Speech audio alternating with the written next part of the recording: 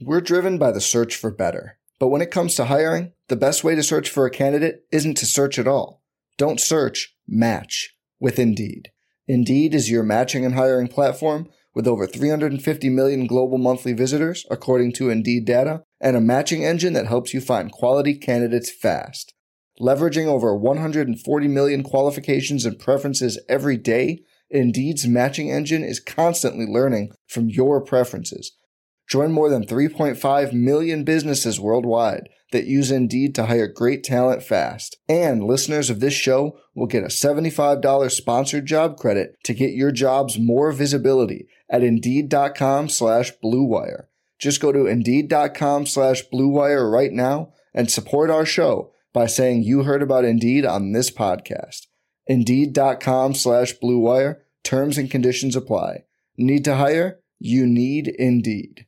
I was just about to get the show out to all of you. Cooley's on the show today. You're going to hear it coming up. J.I. Halsell's on the show. You're going to hear that. I've got thoughts on the bracket, on the Terps, all of that coming up here in a minute or so. But just as I was about to publish and get the show out to you, there was lots of news related to Washington as this legal tampering period for free agency is underway. Let me just quickly summarize everything. There's big NFL news, and I'll get to a lot of this stuff on tomorrow's show. But Washington's made 3 moves as of now. Number one, they've re-signed cornerback Danny Johnson, 2 years, $2.75 million, according to reports. Look, they love Danny Johnson. I like Danny Johnson. I think Danny Johnson's played well. They have a need for depth at corner. He's a good 4th or 5th corner. My God, when he gets done, by the way, he will have worn more jerseys, different numbers, than any player in team history. It seems like he gets cut, and every time he gets cut and comes back, somebody else has the jersey number that he had worn the year before. But they've re-signed Danny Johnson, 2 years, $2.75 million, depth at corner. They have also signed Andrew Wiley to a 3-year, $24 million deal. Andrew Wiley played for the Super Bowl champion Kansas City Chiefs. He was their starting right tackle in the Super Bowl. This is an Eric Bieniemy special. The Chiefs wanted Wiley. They have gone out and replaced him with another big deal. But Wiley comes to Washington because of Eric Bieniemy. He plays tackle. He can also play guard. What'll be interesting about Wiley is to see how they shake out the Cosme Andrew Wiley situation. Look, we knew they needed offensive linemen. Wiley's familiar with the Bieniemy system. Wiley played at not a super high level, had a PFF grade right around average for 2022, but he's versatile. Is Cosme the guard? Is Wiley the tackle? Or is it vice versa? Or are they both tackles or are they both guards? We shall see. But Andrew Wiley, 3-year, $24 million, $8 million guaranteed. And then the last player that Washington has reportedly come to terms with is Giants offensive lineman center, really, Nick Gates. If you remember, Gates was the player who fractured his fibula against Washington back in 2021, had many surgeries, and missed some of this year, and then played center for the Giants down the stretch and into their playoff games. Look, they're signing him to replace Chase Rouillet. I don't think this is a backup center spot. It's a 3-year deal, reportedly worth $18 million. Nick Gates had a PFF grade this year at 60, which is average for PFF. But look, Washington's got a need for offensive linemen that can play, that can come in and start. And they just got, I think, on the first day of legal tampering, 2 starters in Gates and in Wiley. Wiley definitely a starter, and I would imagine Gates is as well. So those are the moves. There are other NFL moves. By the way, Philadelphia loses Javon Hargrave to the 49ers. I mean, like, they need more defensive help.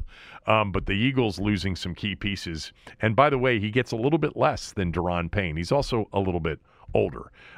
He is approaching 30, if not 30 already. Anyway, all right, now let me get to the show. which will feature, yes, not teasing it, but Chris Cooley will be with me from the jump. You don't want it, you don't need it, but you're going to get it anyway. The Kevin Sheehan Show.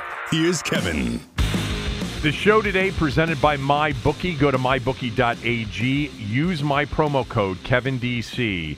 All you have to do is wager your deposit amount one time, and you're eligible to cash out immediately. It's perfect for March Madness, and MyBookie has everything you need for betting these March Madness NCAA tournament games. They've got a $150,000 March Madness bracket that you can participate in. And then, of course, they've got all the point spreads on all of the first-round games. Cooley's Utah State team is a 2-point favorite as a 10 seed over Missouri. Maryland right now is a 2-point underdog against West Virginia in what will be the first game of the first round of the tournament Thursday at 12:15 in Birmingham, Alabama. Virginia's a 5.5-point favorite against Furman, and Howard's a 21-point underdog against Kansas. You can find all of your March Madness needs at mybookie.ag. Use my promo code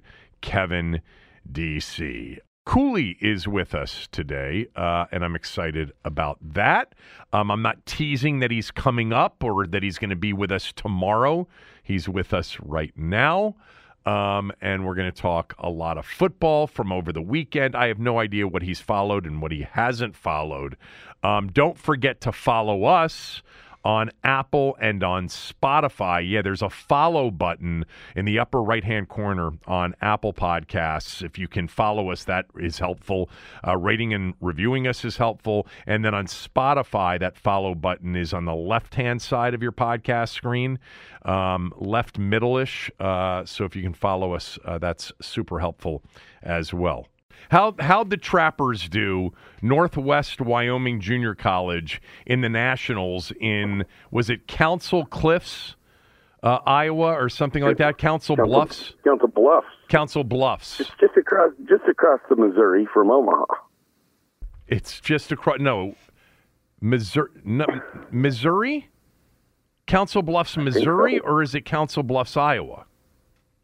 It's just across the Missouri River. Oh, okay, got it. From Omaha, Nebraska. Know your geography. Well, you said I thought you were saying into Missouri, and I was like, no, I don't think Nebraska actually borders Missouri. I don't think it does. Pretty sure it doesn't. No, it's kind of close. It's kind of close. Actually, I'm pulling up a map right now. I stand corrected. Does it border it on the southern end? Yeah, on the very southeastern end, it borders Missouri, the upper northwest portion of Missouri. I got to know my geography. Omaha's actually really close. It's right there on the border of Iowa and Nebraska, and it's not that far away south. I mean, I would guess that this is probably 60 miles to the Missouri border. Stand corrected. How did you guys make out? We did well. We had 4 All-Americans. We had 1 national champion. He was awesome. He didn't lose a match all year. He's from Uzbekistan. Yeah, I was going to say, was it the Uzbekistani? Aziz. He was terrific. It was really cool. You know, we went through the whole tournament. We ended up 10th as a team, which is really good for us. This is kind of a 2 years of the program's been rebuilding a lot, and we'll be good next year. But yeah, the champ Aziz it was so much fun to go through the tournament, and he's so unbelievably talented as a wrestler. He just flows. Like a lot of times you think of just this brute strength, and people try to wrestle him that way, but he's just naturally fluid, and he's quick and he's smooth. What's his weight class? 174. Mm-hmm. And you know, he got to the finals, and it's cool. They set up the tournament's got 10 mats, and then you get to the finals, and they limit it down. They build up a stage, and it's 1 mat, and Coach and I get to go stand up there on the stage with Aziz, and it's lit, and there's a big screen that shows it all. It was a lot of fun, and it came down to he was losing, by 4-3, 9 seconds left, and he got up, and the guy wrestling him is holding his ankle, which is in college wrestling for sure, in high school as well, but they don't call it much in high school. If you're not trying to take him back down or make a move, you can't just hold the ankle. It's for more than 5 seconds. It's stalling. And the guy he's wrestling had already had a stalling warning and a stalling point, so a stalling's another point. Mm-hmm. Aziz got up with 6 seconds left, and he's holding his ankle. He doesn't get away. He's very close at the end of getting away. Match ends. You throw a challenge brick. We had 2 challenges through the tournament. If you lose a challenge, you lose your card, just like football. We had won 1 challenge. We had 2 challenges going into the finals. So we throw the challenge. They go and they look at it forever. And at first we're watching the match. It's hard to know.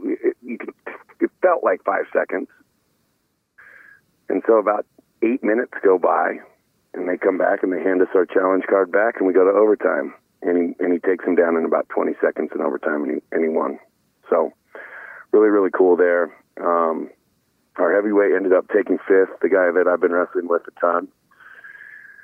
One of the kids that got attacked by a grizzly bear, right. Which, by the way, the story from that, the ESPN just did an article on our kids that were part of the bear attack, and it's in ESPN the magazine, which is now only online, so you can read their whole story in ESPN the magazine, and it's a great story.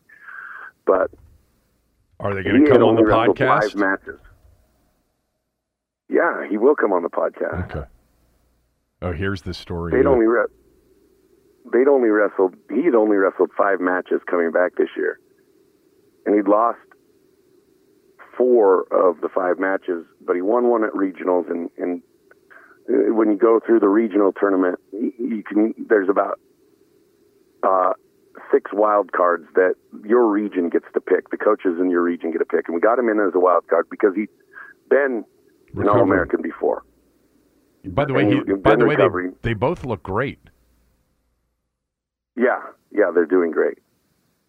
And anyway, he got to the semifinals and was actually winning 8-1 in the semifinals, and had the kid pinned, and they didn't call it, and it was close. I mean, then he ended up, I don't know, he got tired. He's wrestling a really good kid that he's against there, and kid was a mauler, I heard. He ended up giving an 8-1 lead up, but he ended up being 5th, which is an All-American as well. So we did well. It was a lot of fun. Did you go to the Harrah's at Council? And then my voice is lost because this last weekend we had a little kids wrestling tournament. I'm coaching the little kids as well. My kids are both wrestling. My daughter and son are both wrestling. So it's funny. You just trying to scream at little kids so they can hear you when they're on the mat. I mean, you're not screaming at them, but you're. Sloan is wrestling? I'm yelling the whole time. And my daughter, Sloan is wrestling. Wow.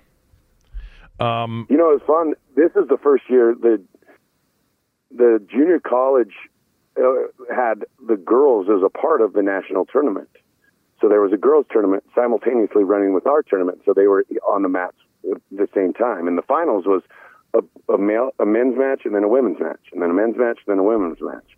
It was awesome. It's great wrestling. It's so much fun to see the young women really are good wrestlers and really are going to help the sport a ton. So it's awesome. It's growing fast, and it's a huge part and credit to the women that are wrestling. They're doing a great job.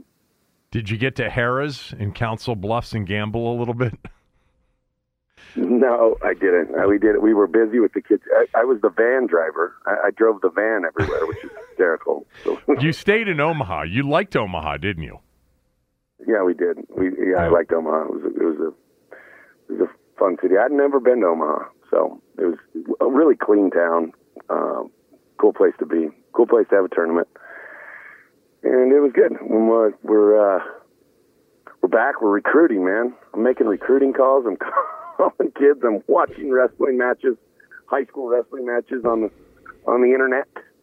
So at this Trying to find good dudes. At this event, you said you finished 10th. How many teams were there? Because you guys were ranked in the top 10 in the country. 64. Okay. Secondly, do you get recognized at this thing? Do people come up to you and try to talk football with you?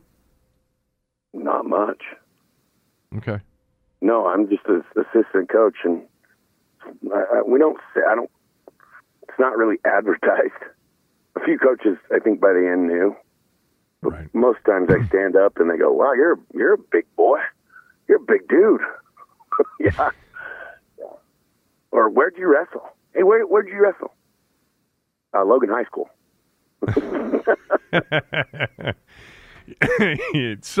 Somebody figured it out, though. I would imagine. I don't know. I'm sure by next year, I'm sure most people will figure it out and have an idea. I mean, nobody came up to you and said, "I love you" on Sheehan's podcast, did they? Not a single soul. Yeah, that's a shocker. As you've been talking, I've been listening, but I've also been checking out this whole area of the country. I've been to Omaha, but it was a long time ago, and I remember it as you just described it, and you described it to me, I think, last week when we talked, as just an incredibly sharp and clean city. I mean, the home of Warren Buffett. Creighton University is in downtown Omaha. Creighton's in the tournament. They're a 6th seed. And that area of the country, I didn't realize Council Bluffs, Iowa, was literally part of the metro area.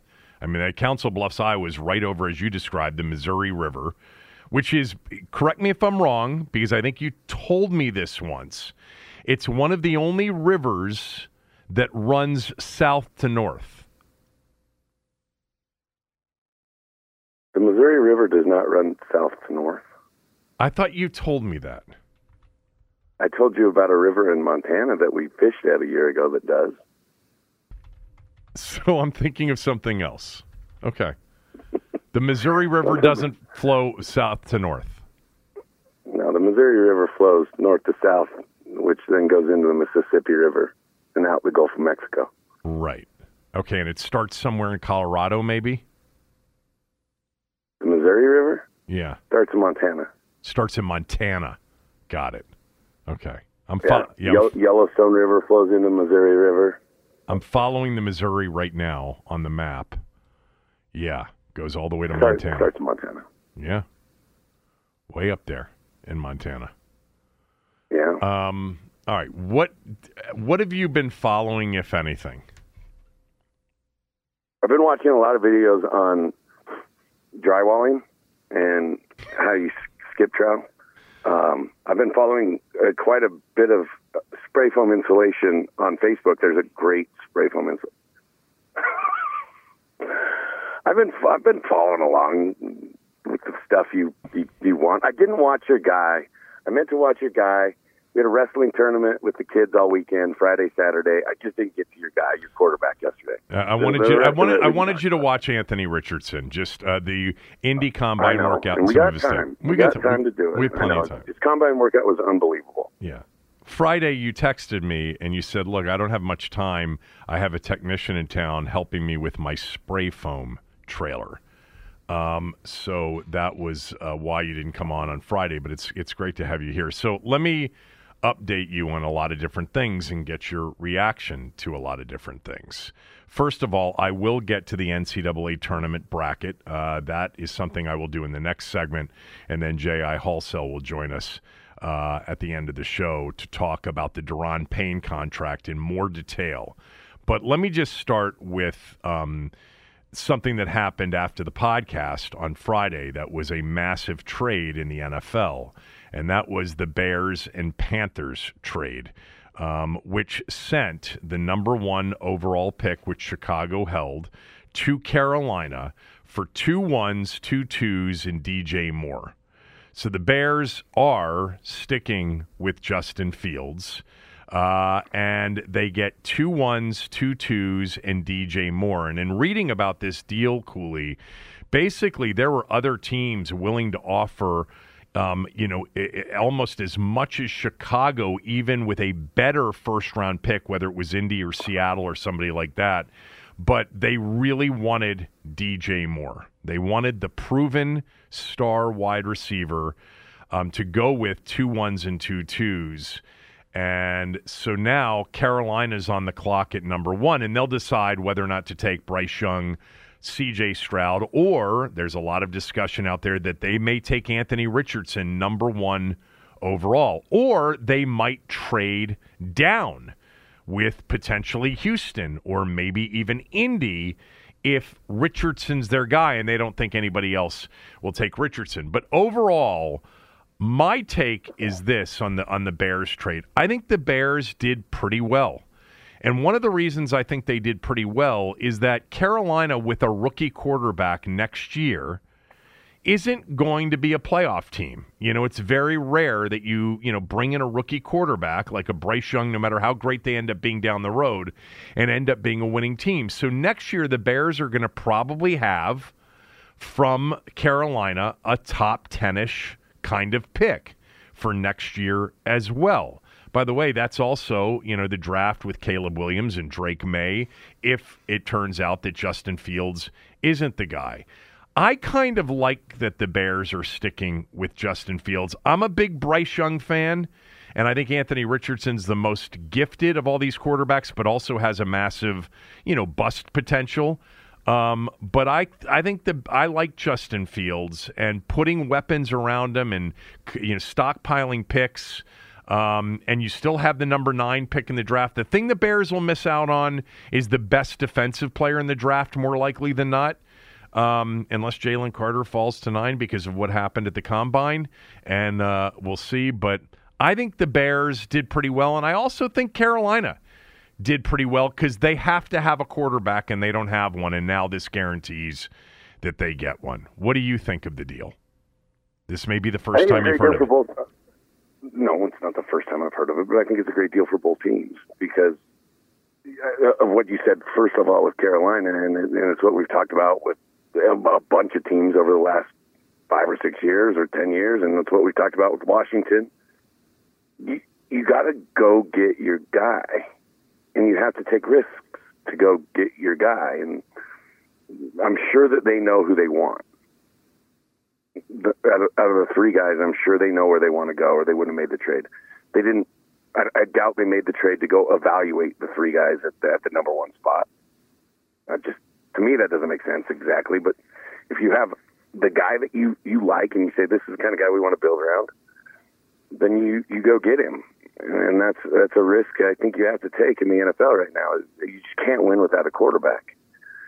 As far as the Bears go, they took Fields 2 years ago, and you got to find a way to try to build around those guys. I don't think Fields is done. I didn't love Fields coming out. You and I talked about him quite a bit, but there were enough plays that he made, and there's enough plays that he makes with his legs that you go, okay, we can develop and we can create around this guy. And I think that he can build into a guy that can throw the ball more than he has over the last couple of years and understand an offense at a little bit higher level than it seems that he has over the last couple of years. But you had to have someone around him, and DJ Moore is a proven dude. What DJ have, like almost 70 receptions or something last year with a team with bad quarterbacks? I think it may have been more than that. I think it was more than that. I'm going to look it up right now. DJ Moore last year. I know he had a boatload in 21. Yeah, the year before that. He had 63 last year. You're right. 63 last year. And the year before that, he had 93 receptions. And this year, Carolina obviously struggled offensively and had quarterback issues all year long, even though they were very much in the hunt. They were very much in the hunt, until, if they had beaten Tampa, there are 2 teams in that division, New Orleans and Tampa. New Orleans and Carolina both had chances to beat Tampa Bay. They had them on the ropes, 2 touchdown leads, blew them, and that's why Tampa won the division. And I think New Orleans and Carolina both would have, either team, but New Orleans in particular, would have given Dallas a better game in the postseason. But whatever. Justin Fields hasn't had anything to work with. Well, remember. No, he hasn't had anything to work with. I like Justin Fields. I think I like Bryce Young more in terms of, I like Bryce Young more. But I like Justin Fields. Like I think if if they didn't have the first overall pick and they didn't have this option, to me, I wouldn't have really ever thought about like trading up or moving into a position to take somebody other than trying to make it work with Justin Fields. The guy rushed for 1,143 yards last year. I mean, and produced 25 touchdowns. Their issue is he had nobody to throw to, except for that little kid Mooney, who was pretty good. Now you put DJ Moore. I mean, what does their situation look like? It's and more. They got Claypool. And Claypool from Pittsburgh. Exactly. Claypool, Mooney, and Moore. Yeah. Now you got some guys, and that, like, honestly, that's if you're going to compare, because they're rushing quarterbacks with Lamar. Baltimore's had a great tight end in Andrews, and they try to get one big-time receiver, but they've never surrounded Lamar with four dudes. And the thing is with a rookie quarterback in Fields, you can go pay those dudes. The other side is once you pay Lamar, if you pay Lamar what he wants, you can't go pay those dudes. You got to build with young talent around those guys. Look what happened with Aaron Rodgers this year in Green Bay. It's just, sometimes the young talent doesn't mesh through half the season. So, yeah, I think when you get that top pick quarterback, it's not the $250 million deal, or it's not the $200 million deal, or even $150, which is a massive deal on your cap. So you can't go afford DJ Moore or any of these big-time receivers. It's a weird thing. So you got to have that quarterback develop over those first 5 years, so then we can kind of phase out the money at the skill positions. Yeah. David Montgomery, who I like a lot, is a free agent in their backfield. I really like him. So they could be down a back. And you always loved Cole Kmet, the tight end. Yeah, I liked him a lot coming out of Notre Dame. And I think in a different world, not going to blame the Bears quarterback. He's growing. But you put Kmet with any of the top 15 quarterbacks, and I think he's a 70-plus reception guy a year. You know what's interesting? He had the last couple of years. Again, there weren't necessarily a lot of completed balls. I mean, Fields, they gained yards offensively and scored points because of Fields' legs. Last year, Cole Kmet, 50 receptions. He's had 60 and 50 in the last. In 21, he had 60, and 22, he had 50 receptions. Yeah. Yeah, he's a 70-plus guy if they get the quarterback on track. I think there's something to keep an eye on for next year. Even as more likely than not, and maybe the news comes as you're listening to this podcast or it's already happened, if Aaron Rodgers gets dealt to the Jets, the NFC North is just a totally different division because Detroit, everybody loved the way they finished up the year and everybody loves what they have coming back and what Dan Campbell's done. Chicago now looks like a team that could take a big jump in terms of wins from 3 wins last year. Minnesota's completely reshaping their roster. They've got to build basically from the ground up on defense, and they're cutting contracts because they're way over the cap. And Green Bay with Jordan Love next year, more likely than not. I mean, it could be a division that's fought out between Detroit and Chicago. I mean, you talk about flipping a division in essentially a couple of years. Detroit and Chicago could be look, Cousins and Jefferson, and if they keep Dalvin Cook, they should still be good offensively, Minnesota. But they've got to shed a lot of dollars, and they're going to have to get some young players and drafted players to really step up. But that would be interesting in that division if it ends up being a battle between Detroit and Chicago. You know, two teams that just haven't been very good recently, even though Detroit looked a lot better last year.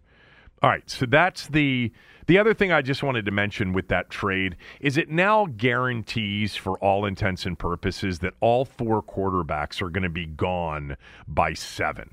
All right, that's the Raiders selection. So the Panthers at 1 will take a quarterback. The Texans at 2 will take a quarterback. Indy, whether they're at 3 or 4, depending on a trade, they're going to take a quarterback. And then the Raiders are going to take a quarterback. So Richardson, Levis, Stroud, and Young will all be gone by 7.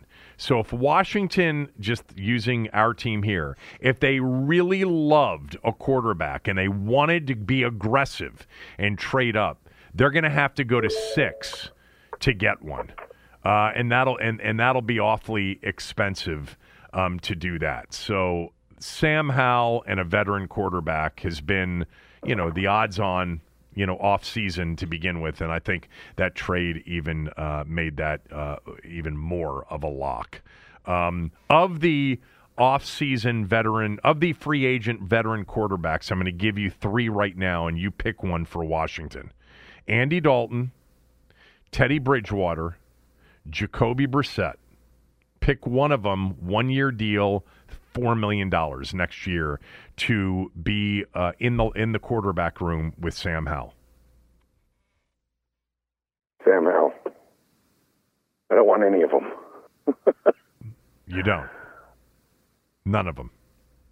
You right now, Sam Howell's the only quarterback under contract.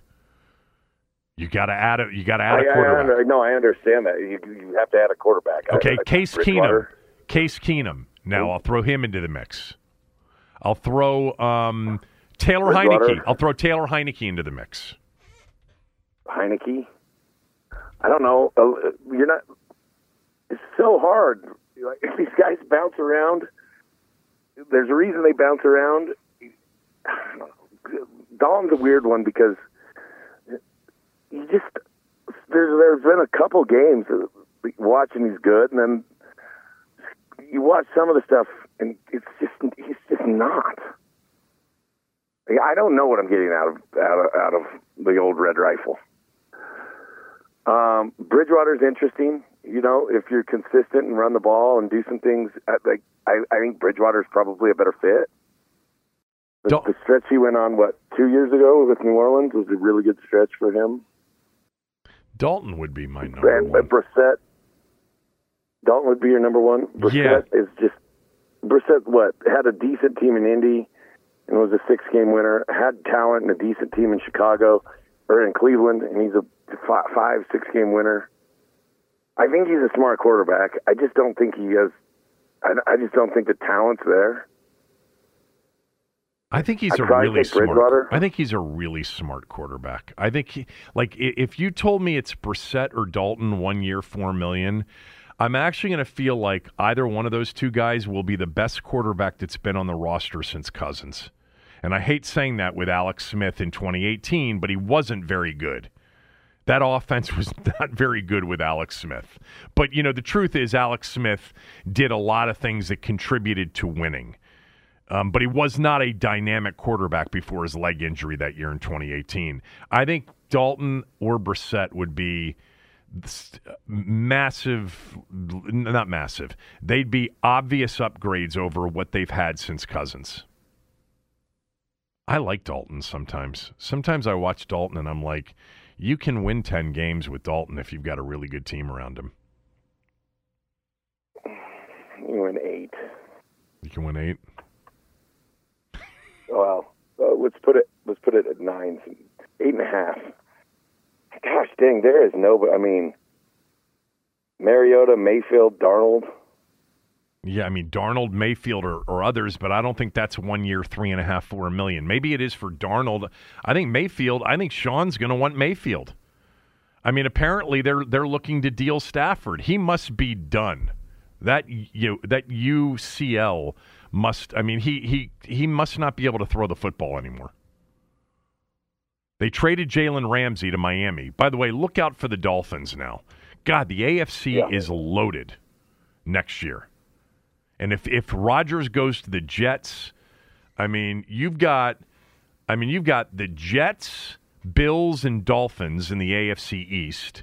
You've got the Bengals, and if Lamar goes back to Baltimore, and the Ravens in the AFC North. You've got a Jacksonville team on the rise, and then you've got the Chiefs and the Chargers, and who knows what the Broncos will look like with Sean Payton there next year. But the Dolphins, but boy, for a guy that's kind of been a headache, Jalen Ramsey always is sought out by other teams when he's available. It's because he's a legit man-to-man corner. Yeah. And you can do a lot of things with that. Gosh, the Rams are just, and I knew this was going to happen, but they just are purging. Purging. Had to. It was only a matter of time, and they built a Super Bowl winner with it. But, man, no draft picks and all free agent and big names, and it caught up this year. They had to make these moves. The Dolphins are going to be tough. That is crazy, though. I was looking at that, too. The Dolphins are going to be a really good team. I mean, it depends on Tua, obviously. That's the big question mark. Can he play a whole season? Can he be healthy? Meantime, news that broke this morning, the Browns restructured Deshaun Watson's deal and cleared $36 million in cap space. I would imagine that by the time we get to like year 3 or year 4 of his deal, he's going to count like 35% of the salary cap if they keep pushing money back. Seriously. I talked about this on Friday. They restructured Dak Prescott's deal. His cap number for next year is $59 million. All right, let's get to Daron Payne. Oh, my God. I wanted to talk about Daron Payne now. So this was a shocker, I think, to a lot of us that Washington signed him to a long-term deal yesterday. 4 years, $90 million for Daron Payne, $60 million guaranteed. The details of his contract are out there. He's going to get $28 million as a signing bonus, $46.0 million guaranteed in the first 2 years, and there's more to that. But I want to just start with a couple of things, and then I want your reaction as well. So, number one on Daron Payne. Okay, before we get to, the money and the timing of it, etc. He's one of the best 3 players on the team, and I'm in favor of keeping your best 3 players on your team. We know what the franchise tag is. We know where it leads. We've seen it here with Sheriff and with Cousins. And I know you can make an argument that his best season was in a contract year, but this is a player that they know. It's not Albert Hainsworth coming from another team. This is a player they know. He's 25, going to be 26 years old when the season starts next year. It's not like he was a bad player before his contract year. I think he was a good player, inconsistent, but a good player. But to me, he may have been your best player on the team last year. You could make the case that Daron Payne was the best player on the team last year. Certainly, he's in the top 3 with Terry McLaurin and with John Allen. So I've been a fan of Daron Payne. I think that the combination of Payne and Allen together is the best interior defensive tackle combo in the league. It's the strength of your football team. It's the reason, more than any other, that you had a chance late in the season to go to the postseason. They were a top 10 defense last year. To me, Daron Payne, I would bet more likely that he is ascending, coming into his prime, and is going to be an A player for the next 4 years, rather than we learn after the fact he was in a contract year and had a career year in 2022. I understand that position that many of you have. I do. And I don't know how it'll play out. I'm just giving you my hunch that Daron Payne, who, by the way, has been available too, he's missed 1 game in his career. Out of 82 potential games, he's played in 81 of them. I love that they are keeping one of the best 2 to 3 players on their team, and I love the fact that it's he and Allen together. Number 2, they're ahead of the market on this one, because Quinnen Williams and Jeffrey Simmons and Hargrave and Dexter Lawrence, his deal right now is number 2 all time behind Aaron Donald's deal for a defensive tackle. But in a few weeks to a few months, it's not going to be. And so I like the fact that they are ahead of the market on this. And some people think that they've overpaid Daron Payne. We've been talking about this for a while, and Ben Standig wrote a whole story about this like 3 months ago, that talking to agents, they said this offseason and perhaps next year as well is going to be the year that defensive tackles get paid. It's been wide receivers here recently. This is going to be the year of interior defensive tackles, and Daron Payne will be the first. Thirdly, he was on the non-exclusive tag. It is possible that they thought teams were going to come after him starting this week, and that they were going to have to negotiate, and give him even more money than what Washington gave him, and they would have had to not match and then negotiate terms of a trade. It wouldn't have been 2 first-rounders. Fourthly, they save about $9.5 million roughly in salary cap space for this year. Also, I do think that the timing of it is interesting. So let me just real quickly, Cooley. So a lot of you reached out to say, Sheehan, looks like Snyder does have the money. You've been talking for a while now. A lot of us have about how while this ownership thing's going on, they're not going to spend any money because they're not going to put any money into escrow. They're not going to put a lot of money into players. They're going to let the next owner decide that. Well, stay tuned, because when J.I. Halsell jumps on with me, he'll explain the escrow thing, which I'm just going to tell you flat out, I was dead wrong on. I thought that they had to put all of the guaranteed money into escrow when they signed the deal. The net of it is, because of the scheduling of escrow money on Daron Payne, they're not going to have to worry about putting any money towards escrow, an escrow account for him, and guaranteed money until next year. So, and I'll let J.I. explain that a little bit more later on. Now, what's next? What's next is the decision on Montez Sweat and Chase Young. Do you pick up the 5th-year option on Chase Young in May, and do you let Montez Sweat go into his 5th-year option year without an extension? And the answer on Montez Sweat is, well, you let Payne do it, but you didn't think you were going to keep Payne. And that's where I would say, well, they could have done this last year. They could have saved a lot of money with Payne, but they didn't think Payne was going to be here. That's why they drafted Mathis in the 2nd round. They planned to move on without Payne, but he had a dominant season last year, and they were close to that dominant season. They know the player. I'm not saying that we should trust them blindly. I don't. But remember that Sam Mills, that defensive line coach, who they cut loose in training camp, was a big problem for the the defensive line room. And he had his best year when Mills was cut loose. I like keeping Daron Payne, and I think this is actually a really good thing for the team, and I think it's a good thing for Daron. And as far as what it means for free agency, does that mean that Dan now can start spending big because he doesn't have to put any money in escrow? No. They're not going to pay Lamar Jackson $200 million and at signing have, $100 million due. This was at signing roughly $28 million was due. So it's a different deal. But I like the keeping of Payne, and I actually, I'm not super complimentary of the way they do things a lot, but I actually think they're a little bit ahead of the market. And I think they're keeping a player that ultimately it will prove out to be that this was the right thing to do.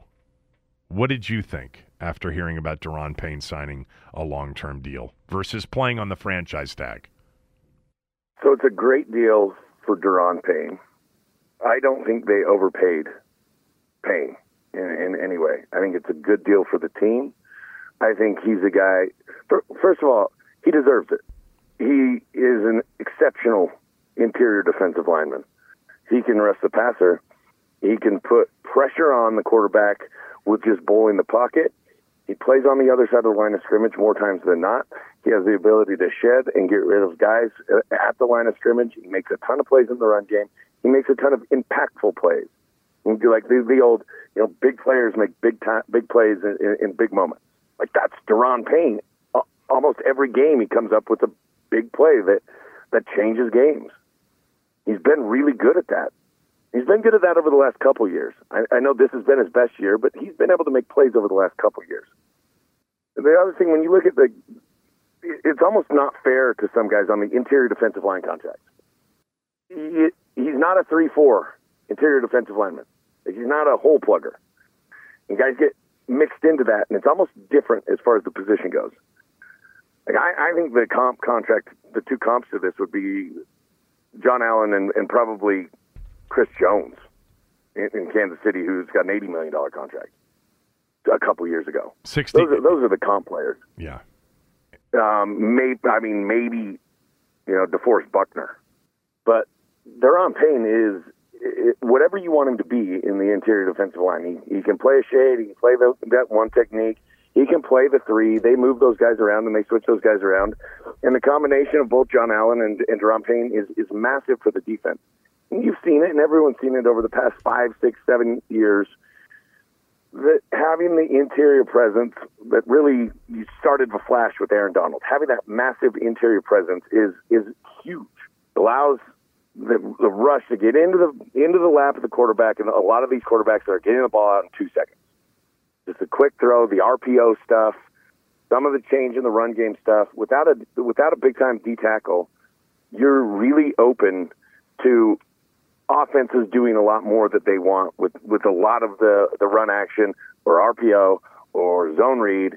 Like, you got to have a defensive end stay home for a quarterback. That means that backside D tackle better be big time, and he better eat that double team so a linebacker can fill. And Payne and Allen are capable of doing that. And as the NFL evolves more and more, you're going to see more of these guys getting paid. You're going to see more of that type of play in college and those guys building in that way. So I think it's awesome. I love that you draft a guy in the first round in Payne, and it's a position that, in my opinion, you can draft and know in 4 or 5 years we're comfortable paying this position.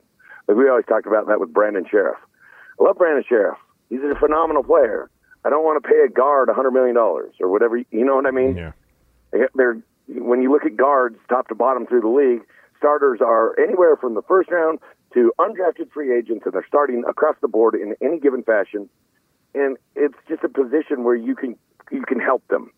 D tackle is not a position where you can really get help. Like, you got to have dudes. And Daron Payne's a dude, and they knew that. He's also another guy, like you mentioned. He's only missed a game. And John Allen's a stud, and he doesn't miss games.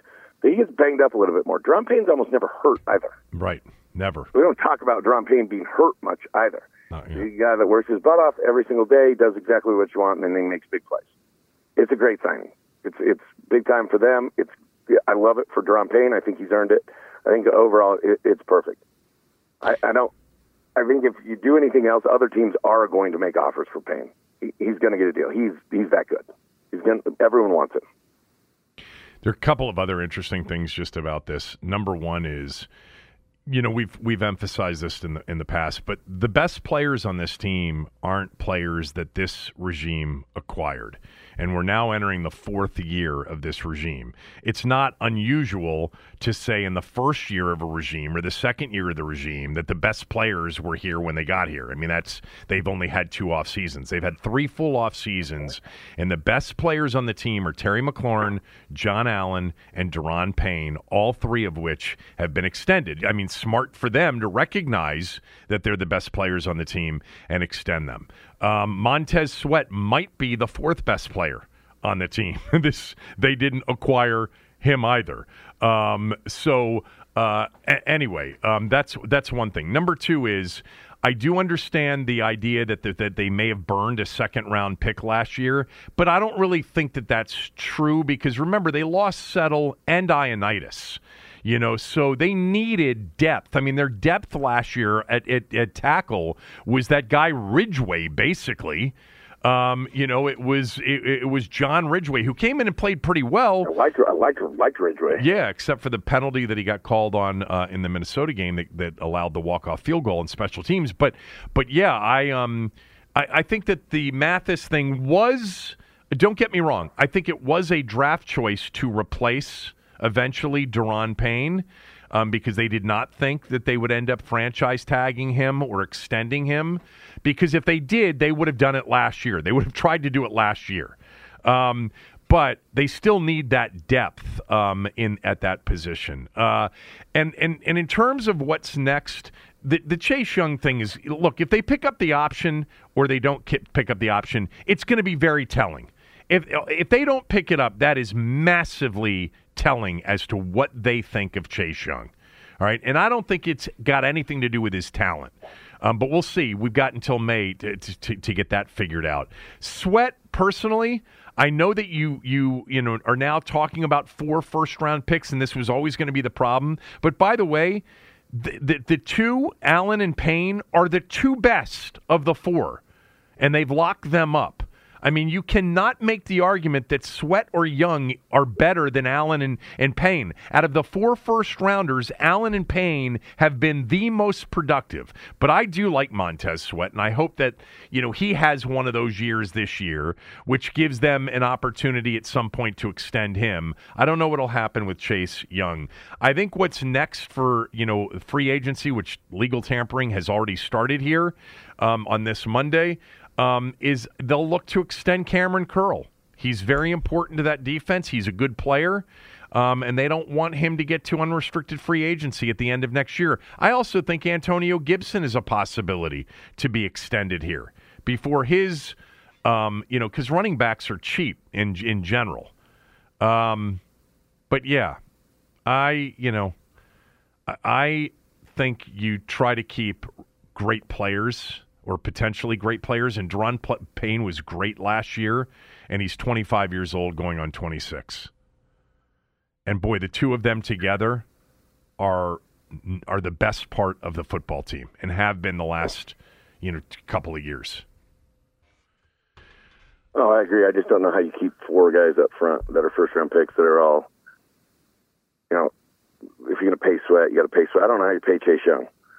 Like, maybe trade Chase Young and move up. I don't know how you pay all 4 of them. Well, it helps if you have a rookie quarterback contract and you're not paying the quarterback position anything. That always helps. Well, I understand that. I mean, I completely get that, but at the same time, also, is there a way that you don't need all 4 of them? Because you need a quarterback. You need to draft a quarterback. Yeah. The thing is you probably got to get up to 7 to draft a quarterback. So where can they get with Chase Young? Can they get from 16 to 7 with Chase Young? That's an interesting debate. I mean, the problem is that Ron Rivera in his comments about Chase Young a month ago when he indicated that they aren't sure they're going to pick up that 5th-year option, as I said at the time. Here's all you want to know. Dumb. Here's all I want to know about Chase Young. Here's all I want to know about. I don't give a shit what Ron Rivera said about Chase Young if I'm somewhere else. I might think about it, but I would do more research than that. Is he healthy? Is he back? That's the only thing I want to know. Because he's a guy that hasn't played as much as I'd like to see him play, but I know what he did at Ohio State, and I know who he was, and I know what kind of player he is. He's going to fit my system, my scheme, my stuff. And right now, I don't care about some of the read between the lines, we got to have everyone on the same page stuff. I just don't. Why? Why don't you care about that? Because I just don't know if this one staff and him have a problem. I don't think he's been a massive problem. Do you think he's been a massive problem? Or you think it's one of those things where he came in and he was young and Ron wanted to rush, and they're trying to fit him into the system? But he is a guy that can just rush. He's a guy, and you stud as much as me. He's a guy that's a monster against the run. I agree with that. Let him go a little bit. I remember last year saying sometimes there are certain players with certain talent that you don't worry about whether or not they're adhering to the scheme. They're not adhering to the scheme guys. You turn them loose like Lawrence Taylor. All right, which Parcells and Belichick finally said, no, we'll just let him do what he should do. And I think Chase Young has just ridiculous talent. But now the combination of what's his health and then is he easy to coach would be things that I'd want to know for sure. So I wouldn't dismiss that part of it the way you seem willing to do. No, Kev, I don't think you just dismiss all of it, but I also don't think that through one staff where they got rid of their line coach in training camp in Mills, that he's not coachable. I find another way to coach guys like that, like special, unbelievable talents. We got to find another way to get through to. And I'm going to sit here and say I can do that. I'll get through to him. We'll make it work. He is a freak talent. I think that he's got a ton of upside. I think that he's going to be a phenomenal player for a long time. Just proposing this idea in the fashion that, well, you've paid Allen, you've paid Payne. If you want to pay Sweat, and that's another guy you're going to have to pay a bunch of money to. How are you going to pay Chase Young? I don't think his value's down right now, is all I'm saying. I don't think his value's down. I also think it's really interesting in a year where, can you win a Super Bowl with Howell or Bridgewater? No. Or Case Keenum? No. Or who? So are we going to get to the end of this deal where we don't have value? But at the same time, they also need to win this year. So I doubt they move him. I doubt they do anything with him. Just on the basis that they want to win football games. They're going to keep all their best players. Probably had a lot to do with signing Daron Payne. We got to win right now. Staff that wants to win right now. They need to, and getting into the playoffs is going to be a big deal for them. Well, I mean, he was on the tag, so he was going to play in this must-win year anyway. But I think the larger point is that on the Payne extension, part of the reason they may have come to the conclusion last offseason not to give Payne an extension is what we're talking about now, Sweat and Young. You can't pay all of them, and they were going to choose to perhaps move on without Payne. Yeah. He was going to be the one. But it's clear a year later. Maybe it's Chase Young that they think they might move on from. Exactly. And that's why they paid Payne. Exactly. Yeah. So what are they going to do with Young? I don't know, but I can't imagine that the number 2 overall pick in the draft with this serious injury, but looking like himself, I thought, over those final few games. I thought he looked pretty athletic and pretty good. I can't imagine that you don't pick up that 5th-year option. I can't imagine that you don't. But I'm not suggesting. Be better. I'm not suggesting that if they feel like he's not going to be what he was athletically, and they've got issues with him, that it might not be. But again, back to the way Ron handled it, and you said you wouldn't give a shit about what he said. To me, if I wanted to trade him, then I would be publicly building him up. I wouldn't have said what Ron said a month and a half ago when he said we kind of need him, we need to incent him to play well, and we need to find out, where he is health-wise, and we're not sure about picking up the 5th-year option on a player who we picked number 2 overall. If I were going to trade him, I would say we love the way he looked. He really looked like himself those last couple of games. We're excited to see what we got in him. And, of course, he was the number 2 pick in the draft. Of course we're going to pick up the 5th-year option. You can go and work for Ron if you want to do that, because it's every month that we hear something that we probably shouldn't have said. The quarterback stuff with Wentz. Just go on it. I know. Sometimes he just says things. Yes. It's true. We don't want to really throw the ball anymore. We're a run team now. Okay. Yeah. Cool. It's going to be 2023 in the NFL. So, right. Good luck.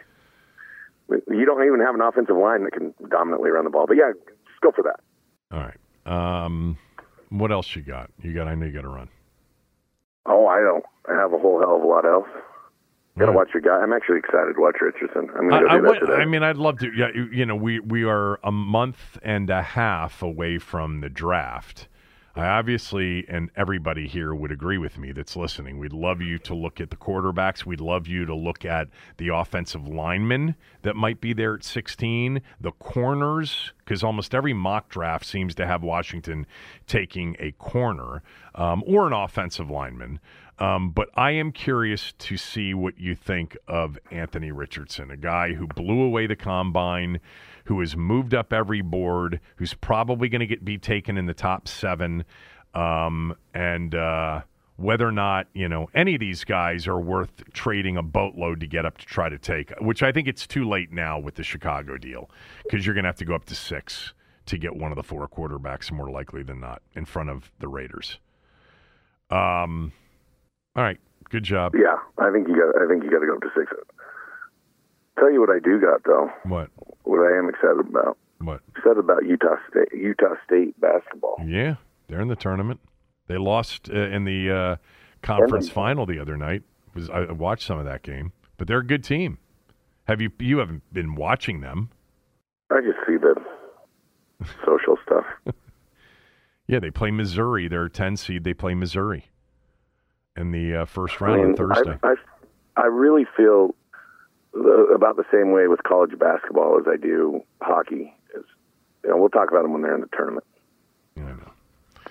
I mean, I actually like college basketball a little bit more, so we'll talk about them when they're in the tournament, not when they're in the finals. Do you remember who the coach was when you were there? Stu Morrill. Yeah, Stu Morrill. Maryland beat them one year. That I think it was one of the years that you were at Utah State. Maryland beat them in the first round. No, it's actually before you got to Utah State. It was before. But Stu Morrill was the coach. They've all, Utah State's been to the tournament a lot. I mean, they've had some really good teams. Like, I'm looking at Stu Morrill's career at Utah State right now. He was there forever. He started there in 1998-99. And it was in 99-2000, Maryland played them, or maybe in 2000-2001. Maryland played them and beat them in the first round. But he went to the tournament 8 times when he was there. It's hard to do when they were in the Big West. The Big West Conference. The old Big West that they were in. Yeah. All right. Thanks for doing this. Thanks for having me on. Thanks for having me. All right, up next, my thoughts on the NCAA tournament bracket, and then we'll finish up with J.I. Halsell on the Daron Payne contract. We'll get to both of those things right after these words from a few of our sponsors. We're driven by the search for better. But when it comes to hiring, the best way to search for a candidate isn't to search at all. Don't search, match with Indeed.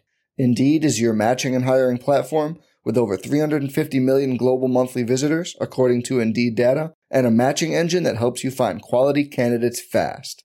Leveraging over 140 million qualifications and preferences every day, Indeed's matching engine is constantly learning from your preferences. Join more than 3.5 million businesses worldwide that use Indeed to hire great talent fast. And listeners of this show will get a $75 sponsored job credit to get your jobs more visibility at Indeed.com/Blue Wire. Just go to Indeed.com/Blue Wire right now and support our show by saying you heard about Indeed on this podcast. Indeed.com/Blue Wire. Terms and conditions apply. Need to hire? You need Indeed.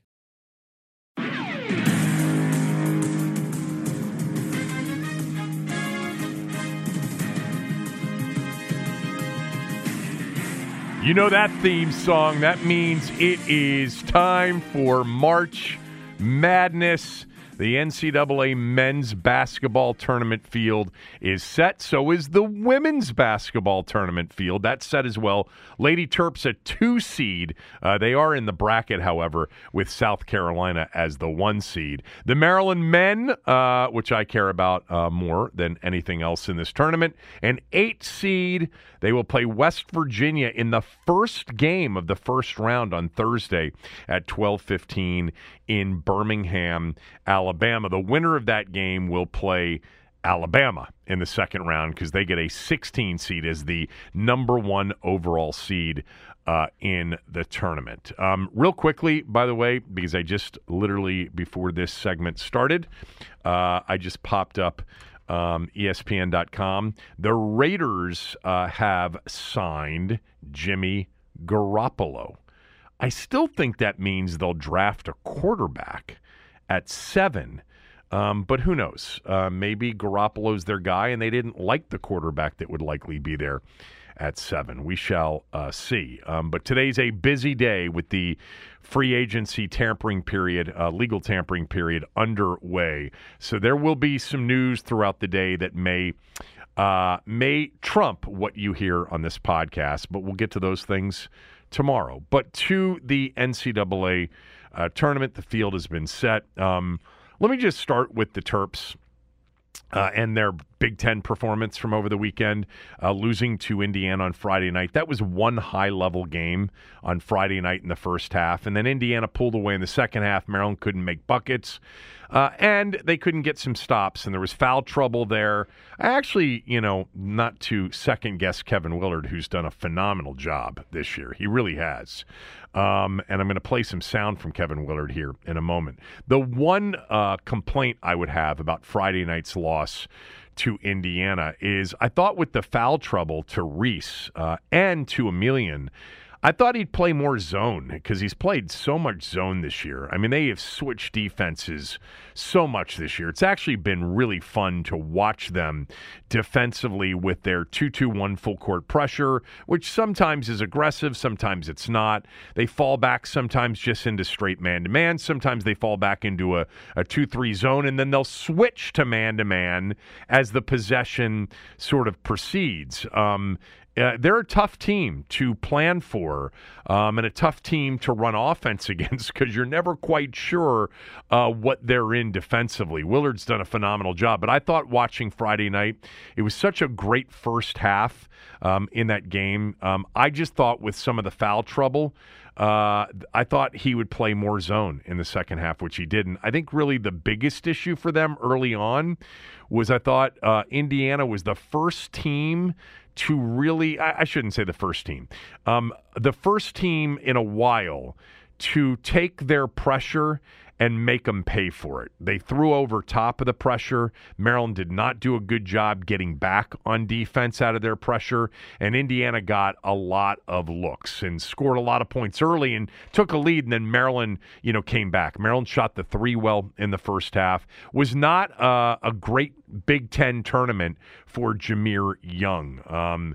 Ultimately, Young in his two Big Ten tournament games ended up shooting 6 for 28 from the field. So it was a rough time for him in the game. He did other things well. A lot of teams, especially in the Big Ten, really trying to force him to go right where he's not nearly as effective. But I'll tell you what, somehow he always gets back to his left. But Maryland's out in the quarterfinal round of the Big Ten tournament. Penn State made a run to the finals. What a near miraculous comeback they pulled off against Purdue in the final yesterday. But Maryland finishes with 3 losses in their final 4 games. I think they played well. Maybe not so much at Ohio State, but they certainly had a chance, should have beaten Penn State, had a chance against Indiana in the quarterfinals after beating Minnesota. And really what it cost them was at least 1 seed line, if not 2.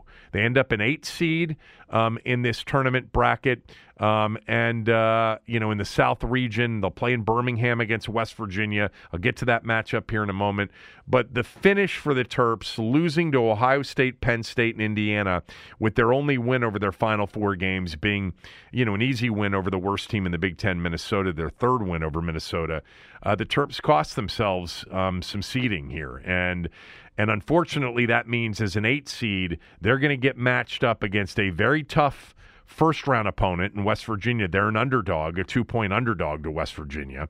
And then if they were to get by that game, they'd face the number 1 overall seed in the tournament in Birmingham, Alabama. The University of Alabama, and they are super athletic, and Maryland faced them, remember, 2 years ago after beating UConn as a 10 seed in the first round in 21, and that game was not competitive at all. Would have been better had they figured out a way to win a game, the Penn State game in particular, and maybe they would have been a 7, maybe even a 6, who knows.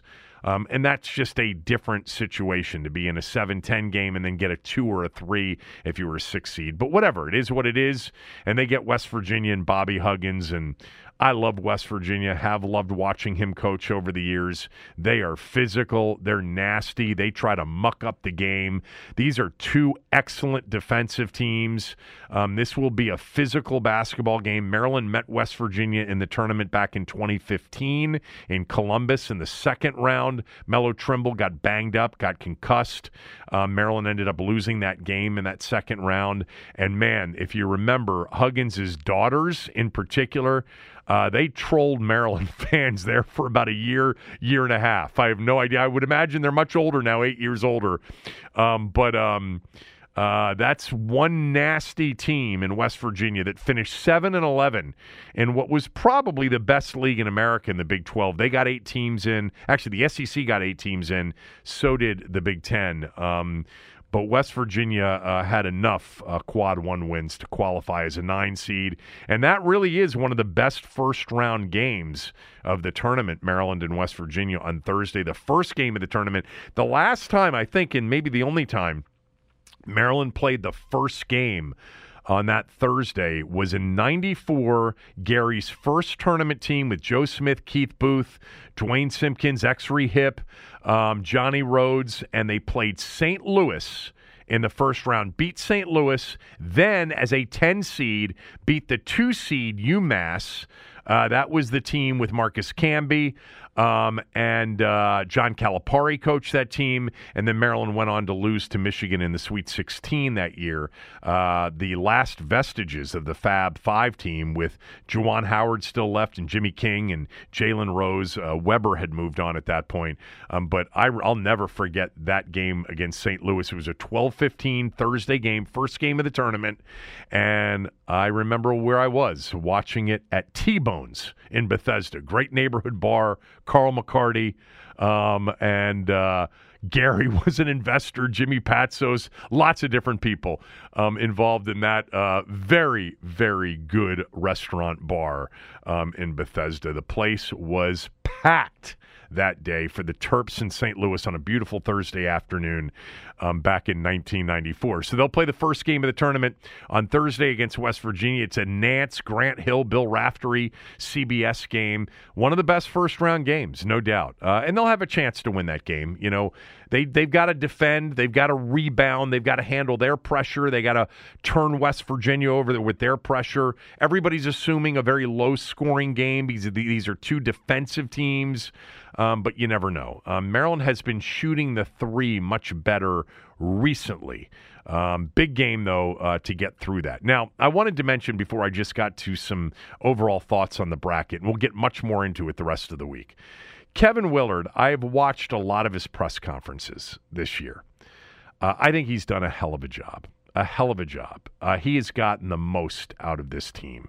It's been fun watching him coach. There were a lot of people that were skeptical about the hire. A lot of people thought Maryland could do a lot better. Kevin Willard was a hell of a coach at Seton Hall. Now, he has not had the March results as a head coach, and hopefully he will change that around here at Maryland. But in watching his press conferences this year, and we've had him on the podcast, we've had him on the radio show several times. I'm hoping to get him on one or the other this week before the tournament starts.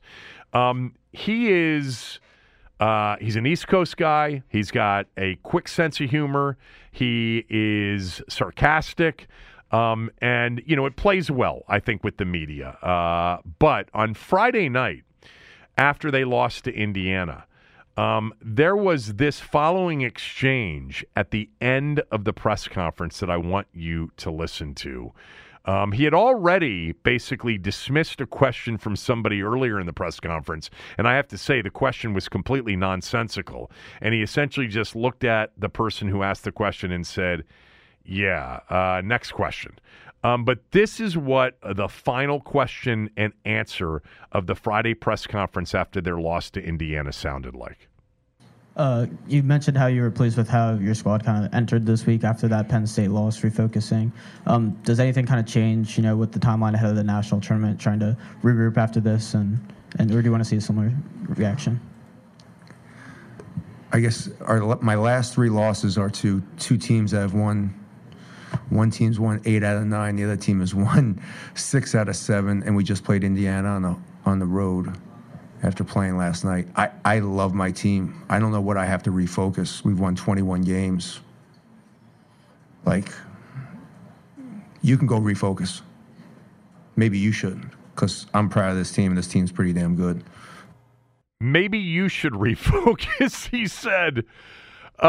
He was not overly thrilled with the question, and I've gotten a kick out of some of these exchanges, and I don't know that there's been one as kind of direct or as caustic as that one was.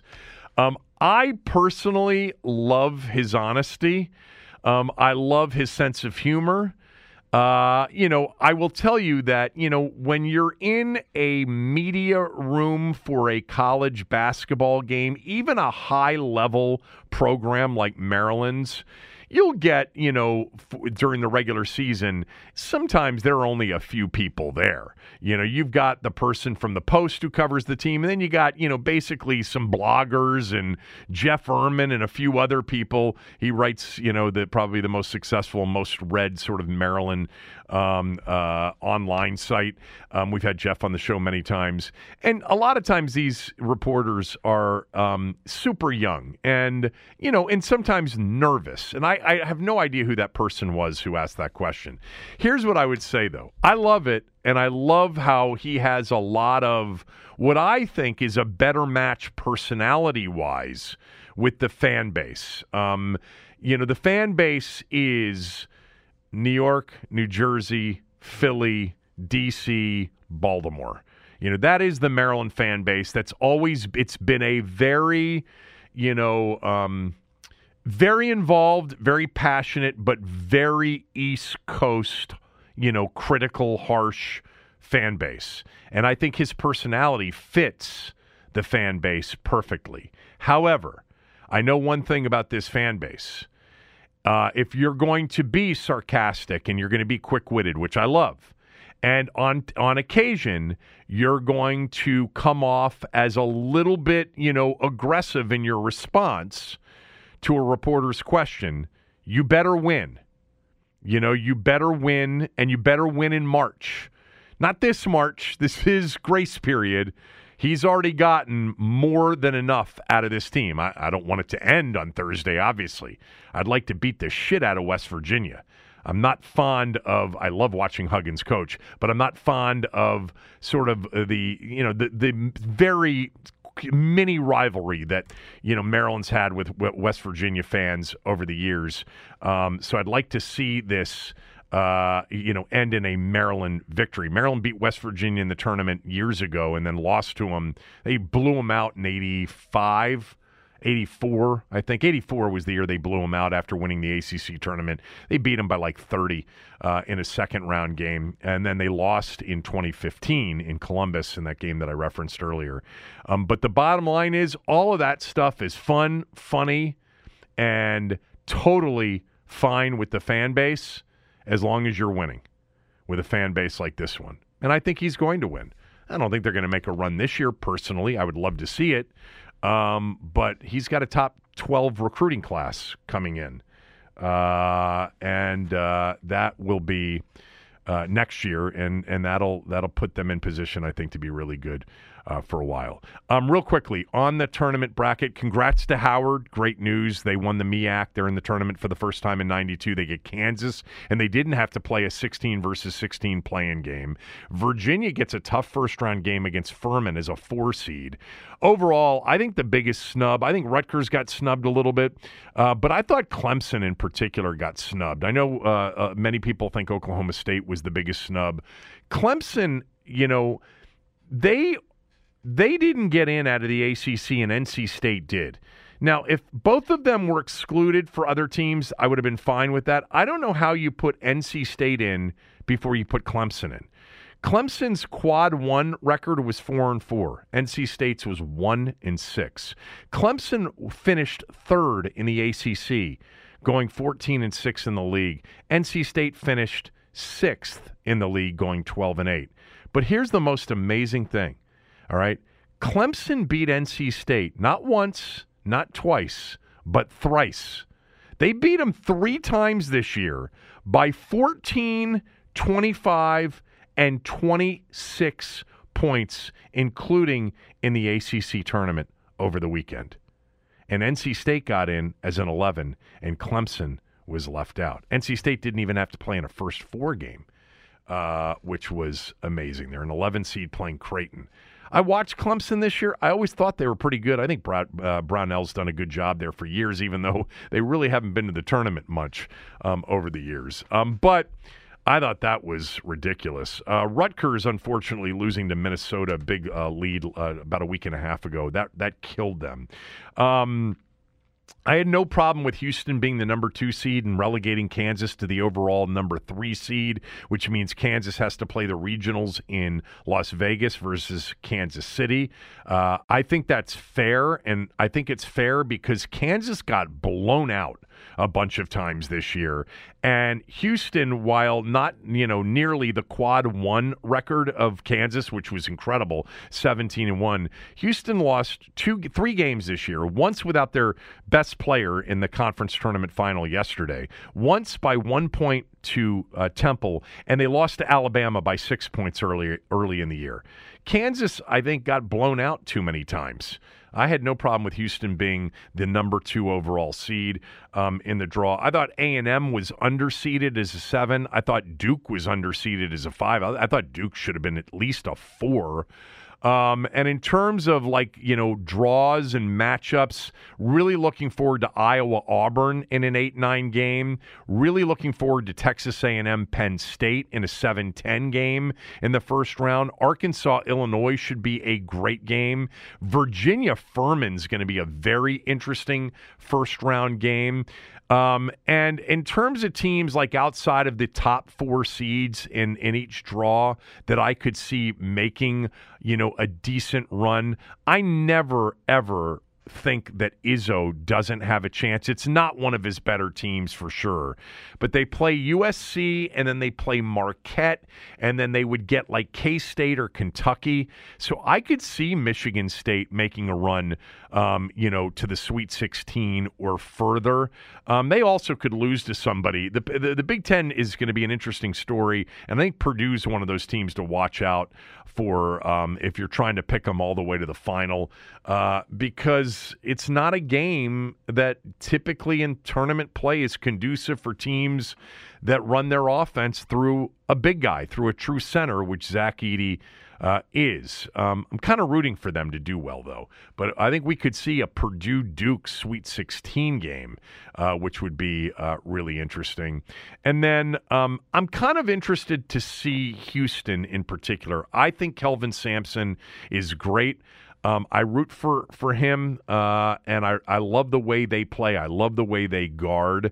They're a 1 seed, understood, but I think a lot of people think that an Iowa or an Auburn could knock them off, that Indiana could knock them off, or a Texas or a Texas A&M down the road could knock them off. I'm not so sure about that. I think they're pretty damn good. But overall, that's it on the brackets. That's it on Maryland. Can't wait for Thursday. Can't wait for the tournament to start.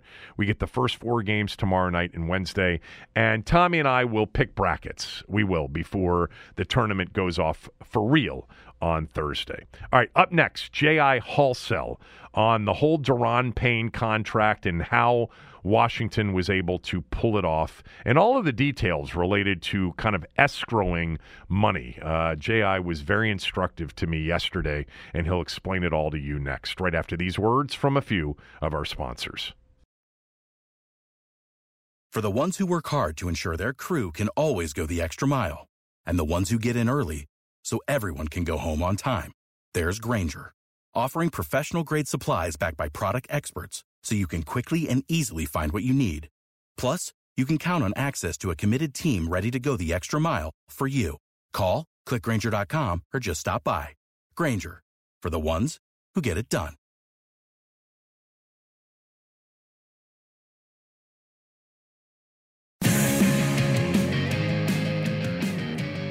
All right, as promised, to finish up the show today, our good friend J.I. Halsell at Salary Cap 101.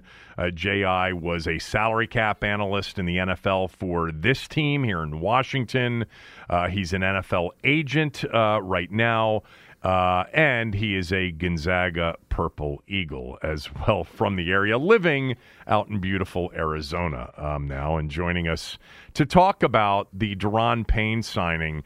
I'm glad I called you yesterday, and I ended up tweeting out what you had told me because I'll just tell you, and I probably told you this yesterday, I guess we've been going on, let me just put myself into this boat by myself. I've been going on the understanding that when you signed a deal, all of that guaranteed money had to go into escrow. So we've had this belief that the Snyder situation with selling the team, which, I think he's going to go through with it, and we'll find out, here in the coming weeks, maybe the coming months, hopefully the coming weeks, that he has moved forward with selling the team, that he probably was going to stand pat in this offseason, not do much because he wouldn't want to write a big check to put into escrow or to even make, a big investment into, a signing, the money due at signing. And you explained to me, and I want you to walk through it with everybody else, how this actually works. And I'd like you to use the Daron Payne example, because I'm assuming you have the details of his deal now. Yeah, I've seen, and the probably most important, or at least immediately speaking, piece of this is, the signing bonus, and I believe it's being reported it's $28 million. Right. Right. And we'll start from there in terms of how does that impact from a funding rule, which is the escrow that you're alluding to. When we talk about the funding rule, there are two dates that are important, right? January 31st and March 31st. Those are the two dates that the January 31st date specifically is when the league takes a snapshot of all contracts and what monies are due to a player that that a team cannot get out of by March 31st. So let's put some years on there. So here in 2023, we're obviously beyond January 31st. We're approaching the March 31st date. That review has already happened for the escrow deposits, if you will, for 2023. So when we think about whether it's a Daron Payne contract or any of these big money free agent deals across the league that you'll see reported today and over the next couple of days, those dollars will not need to go into the league's escrow account this year. So fast forward, when we get to January 31st of 2024, the league will look at Daron Payne's contract and say, well, how much of his contract dollars are truly guaranteed and that Washington cannot get out of or avoid paying by March 31st of 2024. Based upon whatever that number is, then those dollars will need to go into the league's escrow account by March 31st. Now, how do you apply that to the ownership situation in Washington? Well, we think that, there's a reasonable chance that there will be a new owner in place by March 31st of 2024. Therefore, Dan Snyder won't be fitting that. He won't be paying that bill. It will be the new owner paying that bill and having to put the money into the escrow account at that point in time. So it doesn't impact Dan necessarily here in the near term. It will likely impact a potential new owner a year from now. So two things. One, when Daron Payne, and let's just say, over the weekend, he signed this 4-year, $90 million contract, a $28 million signing bonus, $60 million in total guarantees, $46 million guaranteed at signing. What did they have to pay him? Let's just say the deal got signed yesterday. How much money did they have to wire into his account yesterday? Yeah, so from a cash flow standpoint, so when I worked for the organization, we were a cash-rich team.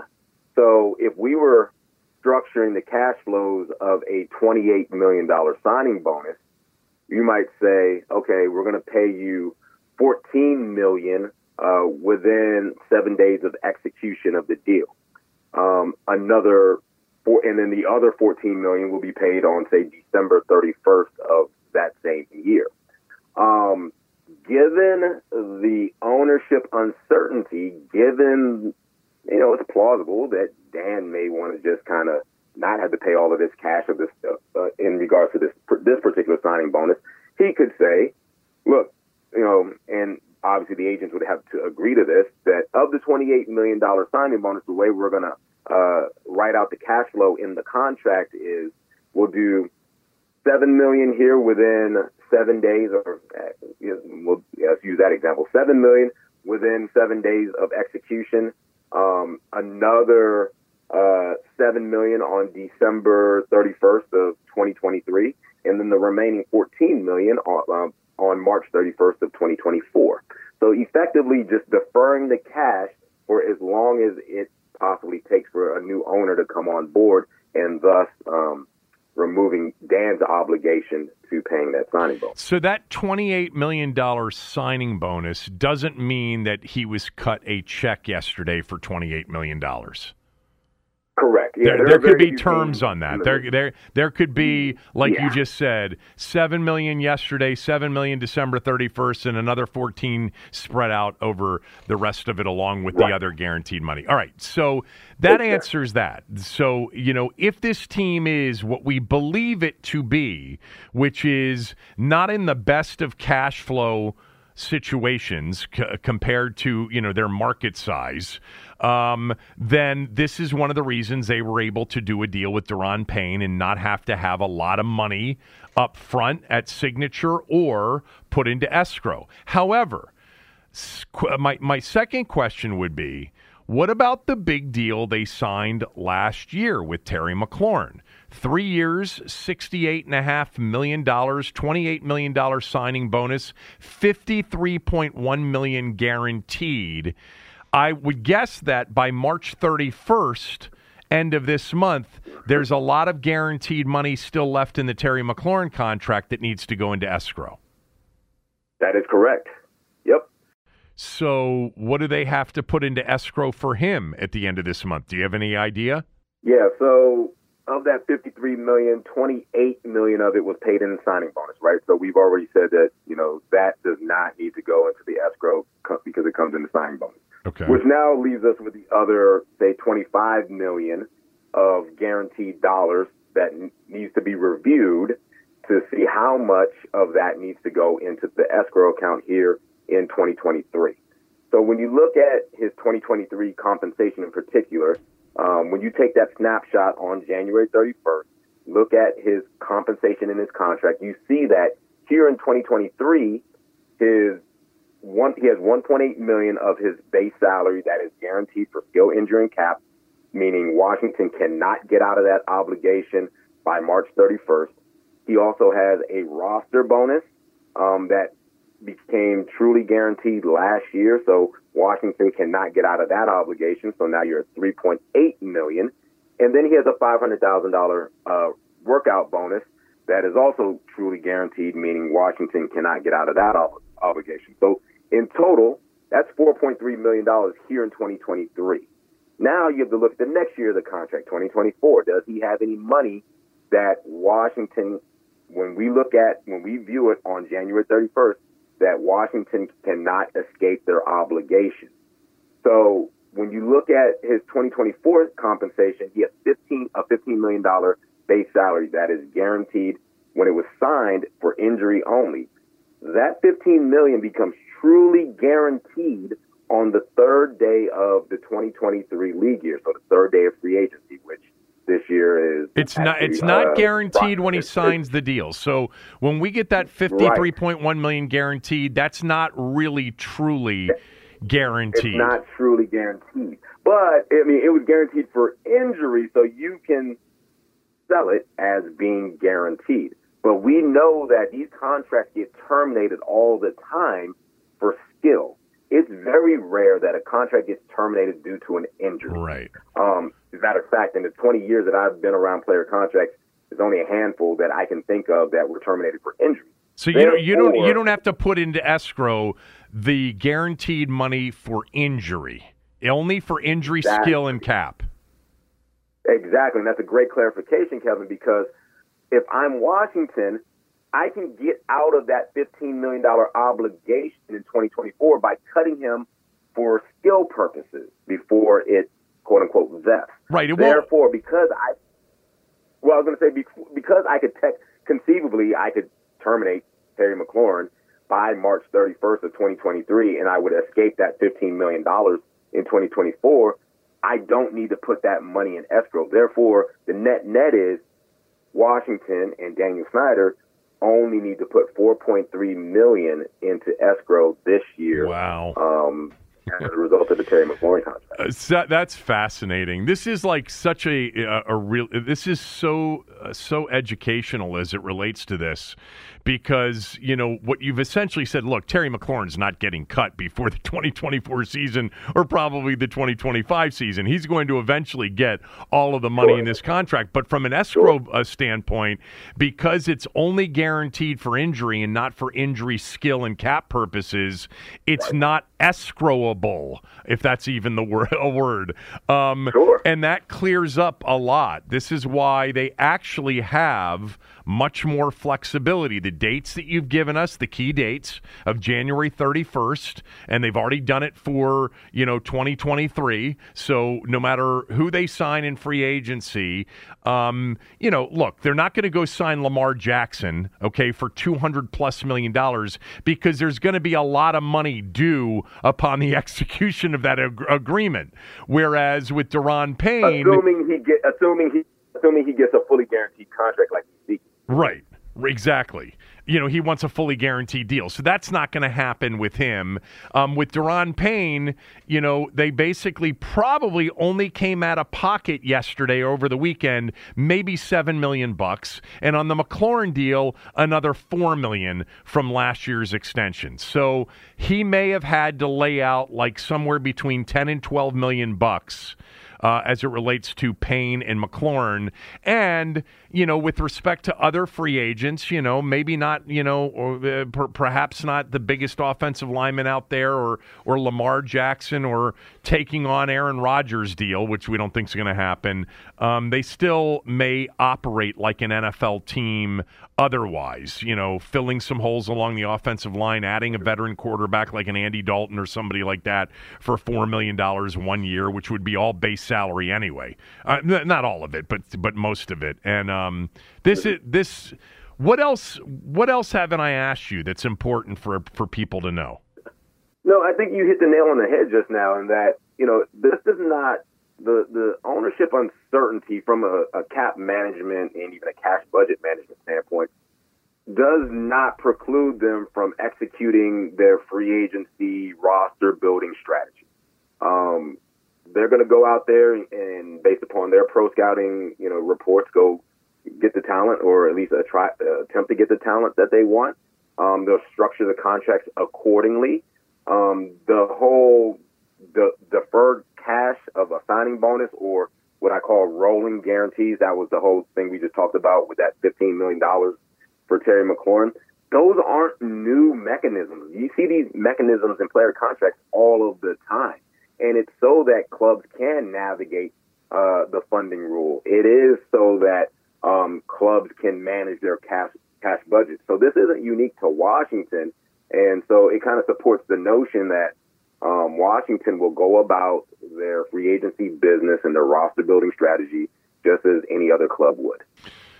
All right, so I do have one final question. As somebody who follows this team and who's somebody who represents other players around the league, what did you think of the Daron Payne extension from both sides? Yeah, I mean, I think from a pure roster building standpoint, if you look at where we were last summer in talking about Daron Payne and his future with Washington, at that point back then, we were saying he's probably playing his last year if he even plays for them, because they might try to trade him. But the thing about NFL clubs is they want to keep as many options on the table for as long as possible. And so that's how they played it. And you saw Daron Payne, he got it done on the field this year. So he went from a player who maybe didn't have a future in Washington last summer to a guy who got tagged and then ultimately got an extension. So it just goes to show that, while we like to think that things happen very quickly in the NFL, they often don't. Like, these things are methodical. These things are well thought out. Even when we talk about the cash flows on contracts, the average fan thinks that, Daron Payne's going to get a $28 million check. Not really. It could be 7-14. These things take time. As far as the actual value of the deal and the fact that they got it done, look, he couldn't go to the market. Franchise tag players very rarely receive offer sheets. And he probably feels some level of comfort by being in Washington. And it's a deal that right now is the number 2 D tackle deal on the market, but will surely be surpassed. And again, that's not unique to D tackles. That's just the way the market works. And from a roster building philosophy standpoint, it shows guys in your locker room that, look, we are willing to reward our homegrown players. Even if the guy plays the same position as Jonathan Allen, we're willing to commit to 2 guys at the same position. And, if you should prove to be a core member of the organization, we're going to extend you as well. If you represented John Allen, what would you be thinking right now? Because his deal was 4 for $72, $18 million a year with $35 million guaranteed. I've been part of negotiations where, a guy at the same position, we're representing the younger guy at the same position, and the team says, "Oh, we can't pay him more than the older guy." Well, the fact of the matter is, the player's market value is their market value, regardless of who's on the team and what position those other guys play. If you're John Allen, you did your deal. That was your market value a year or 2 ago. Right. This is Daron Payne's market value. Fast forward. The market continues to move. If you want to, be able to take advantage of the movement in the market, we'll sign a shorter deal. Sign a 1-year deal. Sign a 2-year deal. And increasingly, you have seen more extensions being of the 3- and 4-year variety as opposed to the 5- and 6-year variety. And it's because agents and players want to be able to get that bite at the apple, another bite at the apple. Thanks for clearing all that up. That was really helpful and interesting. Appreciate it as always. Hope you're well. Hey, thanks, Kevin. Really interesting stuff from J.I. Halsell on how all of this works. The bottom line is, at least according to J.I.'s math, they're not laying out a lot of cash here in this time frame between now and the end of March, or really beyond. So if he gets the team sold, the bigger cash outlays or escrow outlays will be handled by new ownership next year. All right, that's it for the day. I'll be back tomorrow with Tommy. Every fan knows the right player in the right position can be a game changer. Put LifeLock between your identity and identity thieves to monitor and alert you to threats you could miss. Plus, with a U.S.-based restoration specialist on your team, you won't have to face drained accounts, fraudulent loans, or other losses from identity theft alone. All backed by the LifeLock $1 Million Protection Package. Change the game on identity theft. Save up to 25% your first year at LifeLock.com/aware.